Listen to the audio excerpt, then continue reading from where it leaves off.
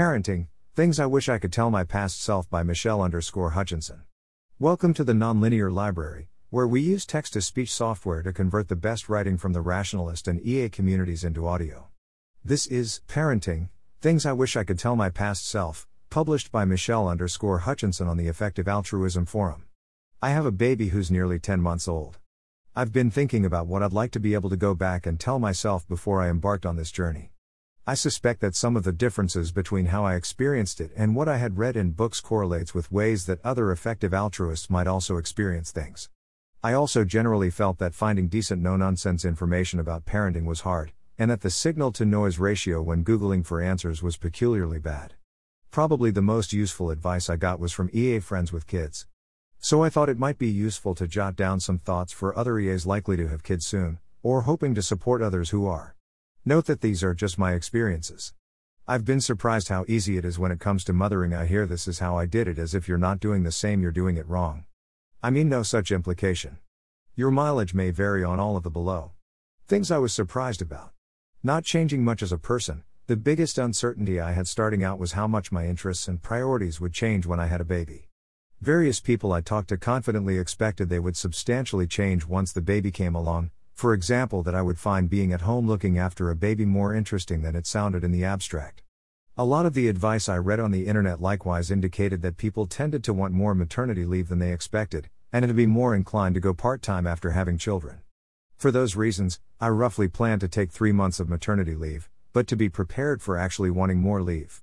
In the actual event, I was really surprised by how little my inclinations changed.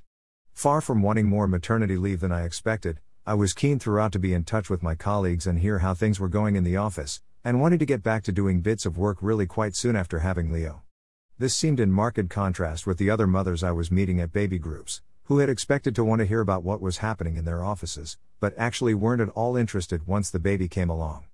I think I did too much assuming that when I had a baby I'd turn into a different kind of person, and not enough simply thinking about, given the kind of person I am, how do I expect having a baby to interface with that? Also, I did too much looking at the average of how people change, rather than noticing that people react in widely differing ways, which include not changing much at all.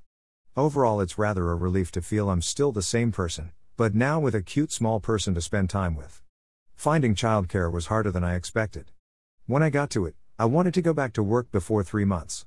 My husband had committed to finishing various pieces of work before starting paternity leave, 3 months in. For that reason, we were keen to arrange some child care for Leo when he was younger than 3 months. That turned out to be more difficult than I expected. Nurseries don't tend to take kids that young, and the agency we wrote to had trouble finding us someone who would be short-term, and took a while to get back to us at each step. We got a recommendation for someone on care.com, which almost worked out, except they found out their current contract precluded them from also working for us. The process also felt intimidating, at a time when we were already learning a lot of new things, which slowed down how well we did it. I think I should have approached it more with the mindset of we need to hire someone, and hiring is hard, than I did. I definitely have told myself to start figuring out how I'd get childcare before the baby was born, even if it was only so that it felt easier to get started, for example knowing which nurseries there were around, how long their waiting lists were, what websites I might use, etc. We did end up being very lucky to have family and friends help out though. Breastfeeding is really hard. I think I had a more challenging time than average, but most of the people I've talked to seem to have found it pretty tough, and decidedly more so than any books I've read let on. My nipples only properly healed 4 months in, and before that there were painful clogged ducts, periods of him screaming every time I tried to feed him, and an instance of him throwing up blood due to my nipple bleeding, which was a scary night in A&E, but thankfully they were very quick to see us and reassure us he was fine. I continued, and am breastfeeding now, which I'm glad about. But I'd have preferred more forewarning that it could be pretty tough. One issue is that the people who are specialists and help you out with it, lactation consultants, breastfeeding support and midwives, are heavily invested in making sure people continue breastfeeding. Hence they seem keen to talk down the difficulty. I also found it hard to think objectively about how important it was to breastfeed, given that narrative from health workers. It felt like something the experts were telling me it was my duty to persist with regardless of what happened, rather than something to weigh the benefits and costs of. Though GPs seem much more balanced in their recommendations. New things are intimidating. Okay, that probably shouldn't be surprising. But some combination of hormones and a very new situation made a lot of things seem intimidating which I didn't think should be. I was worried about going for a walk in the rain with Leo because he seemed so fragile, worried I would put him in the sling wrong and he might fall out, worried about changing his nappy while away from home, and worried about going to a cafe with him without knowing what I even thought could go wrong. It really helped me to have friends around to do things with when I was doing things for the first time, to sanity check the look of the sling, to go on a bus for the first time, etc. I also appreciated talking to other mothers at baby groups and hearing their experiences of finding things similarly intimidating, since a large part of me felt I was being ridiculous about these unspecified worries. Babies put on weight sporadically.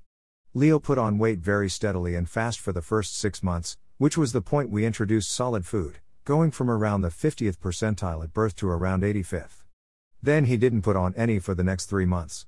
That seemed alarming to me, partly because I struggled to find charts of actual sample growth tracks for babies, as opposed to charts of the average weights of babies at different ages. None of my GP, health visitor and doctor friend were at all worried, given that he was happy and smiley and picking up new tricks at the rate you'd expect. Obviously, I'm not recommending against talking to health professionals. I'm glad I did. But I would have liked to know in advance that this was pretty normal and expected, because it seemed pretty weird to me. Also, babies change tons, and not just in expected ways. For example, one day having clothes changed is the worst thing ever, the next any attention is good attention, and then back. Things I was glad I did. Beforehand, told my colleagues about the pregnancy immediately. I did IVF, and my colleagues knew about it the whole way through. This is definitely not for everyone, but I very much appreciated having them rooting for me, being able to discuss how I was feeling, physically and emotionally, and being able to be open about why I needed time off when I had a miscarriage. I had some worries that EAs would judge me because having children is a waste of resources that could be more efficiently put to helping others, but that was definitely not a thing. My husband and I slept in shifts for the first couple of months, so that one of us was always awake with the baby, and we both got a solid 8 hours sleep. While I was asleep, Nick bottled Leo, though I woke up at least once per night to make sure my milk supply didn't dry up. I get pretty sad when I don't get enough sleep, so I was really glad we did this system.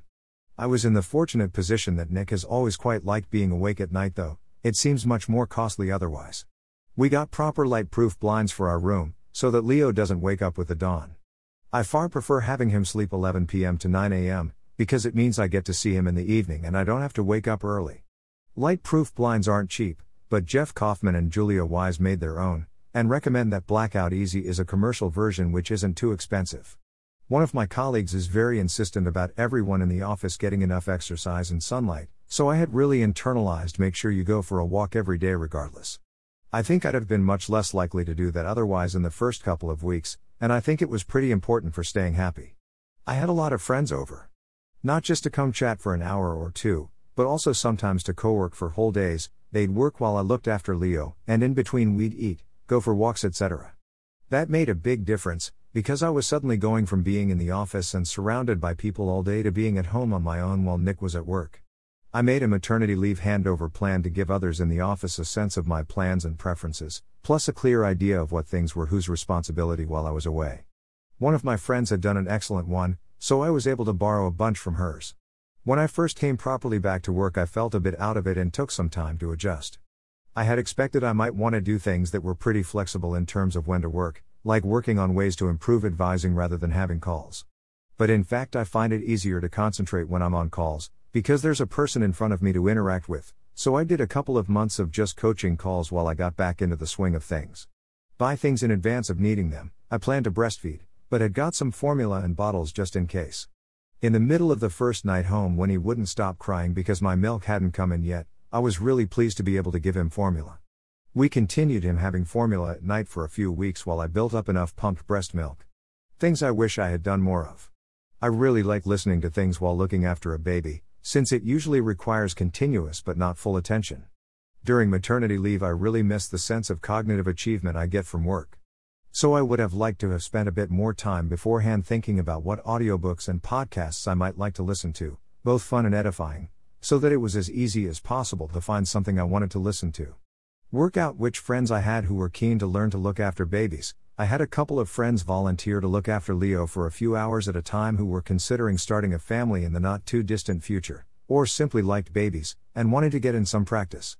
That worked out great for both of us. I could show them the basics and then was in the house if they needed anything, but got some time to myself. I wasn't very proactive about it though, even though it was great.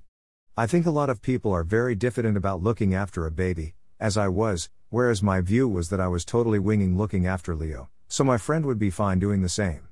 There are a lot of things to learn to do with a baby. How does the sling work? How about the carrier for outdoors? The breast pump has like 100 parts. I think I might have found it useful to have a go at more of these before Leo was born, so that they felt less intimidating when I was doing them while holding a baby, and I was less prone to putting off using them. Resources I enjoyed. I haven't been a fan of most of the parenting books and websites I've come across, but here are a few I like. Emily Oster's books are great. She wrote Expecting Better and Cribsheet. They actually explain the evidence for different courses of action, so that you can work out how important it is to do different things. She also has a gloriously laid-back tone and the view that everyone makes different trade-offs, which I found a welcome relief compared to a lot of opinionated resources, which often point opinionatedly in different directions. The Science of Mom covers pregnancy and babies, and is similarly aiming to synthesize the evidence. Scott Alexander's Biodeterminist Guide to Parenting was probably the most rigorous discussion of things like what to eat, avoid in pregnancy that I found, including for example a discussion of why the US puts vitamin A in all pregnancy supplements and the UK claims it's important to avoid vitamin A supplements during pregnancy. Nick and I found week by week useful for orienting ourselves and getting a sense for what was coming next, particularly in the first couple of months when it felt like Leo changed incredibly fast.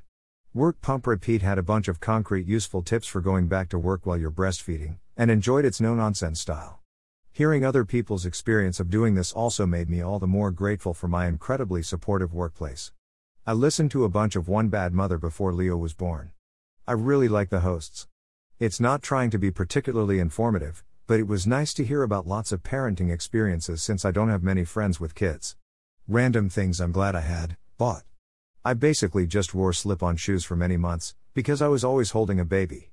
Bluetooth headphones are great for having calls or listening to things while playing with a baby. We found baby grows way easier than other clothes, and really comfortable, so he's lived entirely in them so far. Dummy clips are great. We spent a lot of time washing dummies that fell on the floor every 2 minutes, when we should have been clipping them to his clothes. A proper double breast pump with a pumping bra so that the whole thing takes less time and I could do things at the same time. For modesty while pumping, or breastfeeding, you can get a nursing cover, also hilariously called a hooter hider by Americans. Nut butters. My impression is that there's pretty good evidence these days that kids are less likely to be allergic to things they've eaten regularly before age 1. Since nuts are choking hazards, we've been giving Leo various nut butters: peanut, cashew, almond, hazelnut. Note I don't have any medical background and this is obviously not recommended if you are allergic to nuts yourself. Dim lights since we're up often at night and want it to be as easy as possible for all of us to get back to sleep. I have a night light in the bathroom and an adjustable bulb in our bedroom. I'm grateful to Julia Wise, Amy Labens and Bernadette Young for the excellent parenting advice they've given me, Rob Wiblin for various of the recommendations mentioned such as adjustable light bulbs, and all of them for their support. I'd love to hear from other people what they found useful, or not, whether resources, strategies or tips. Thanks for listening. To help us out with the Nonlinear Library or to learn more, please visit nonlinear.org.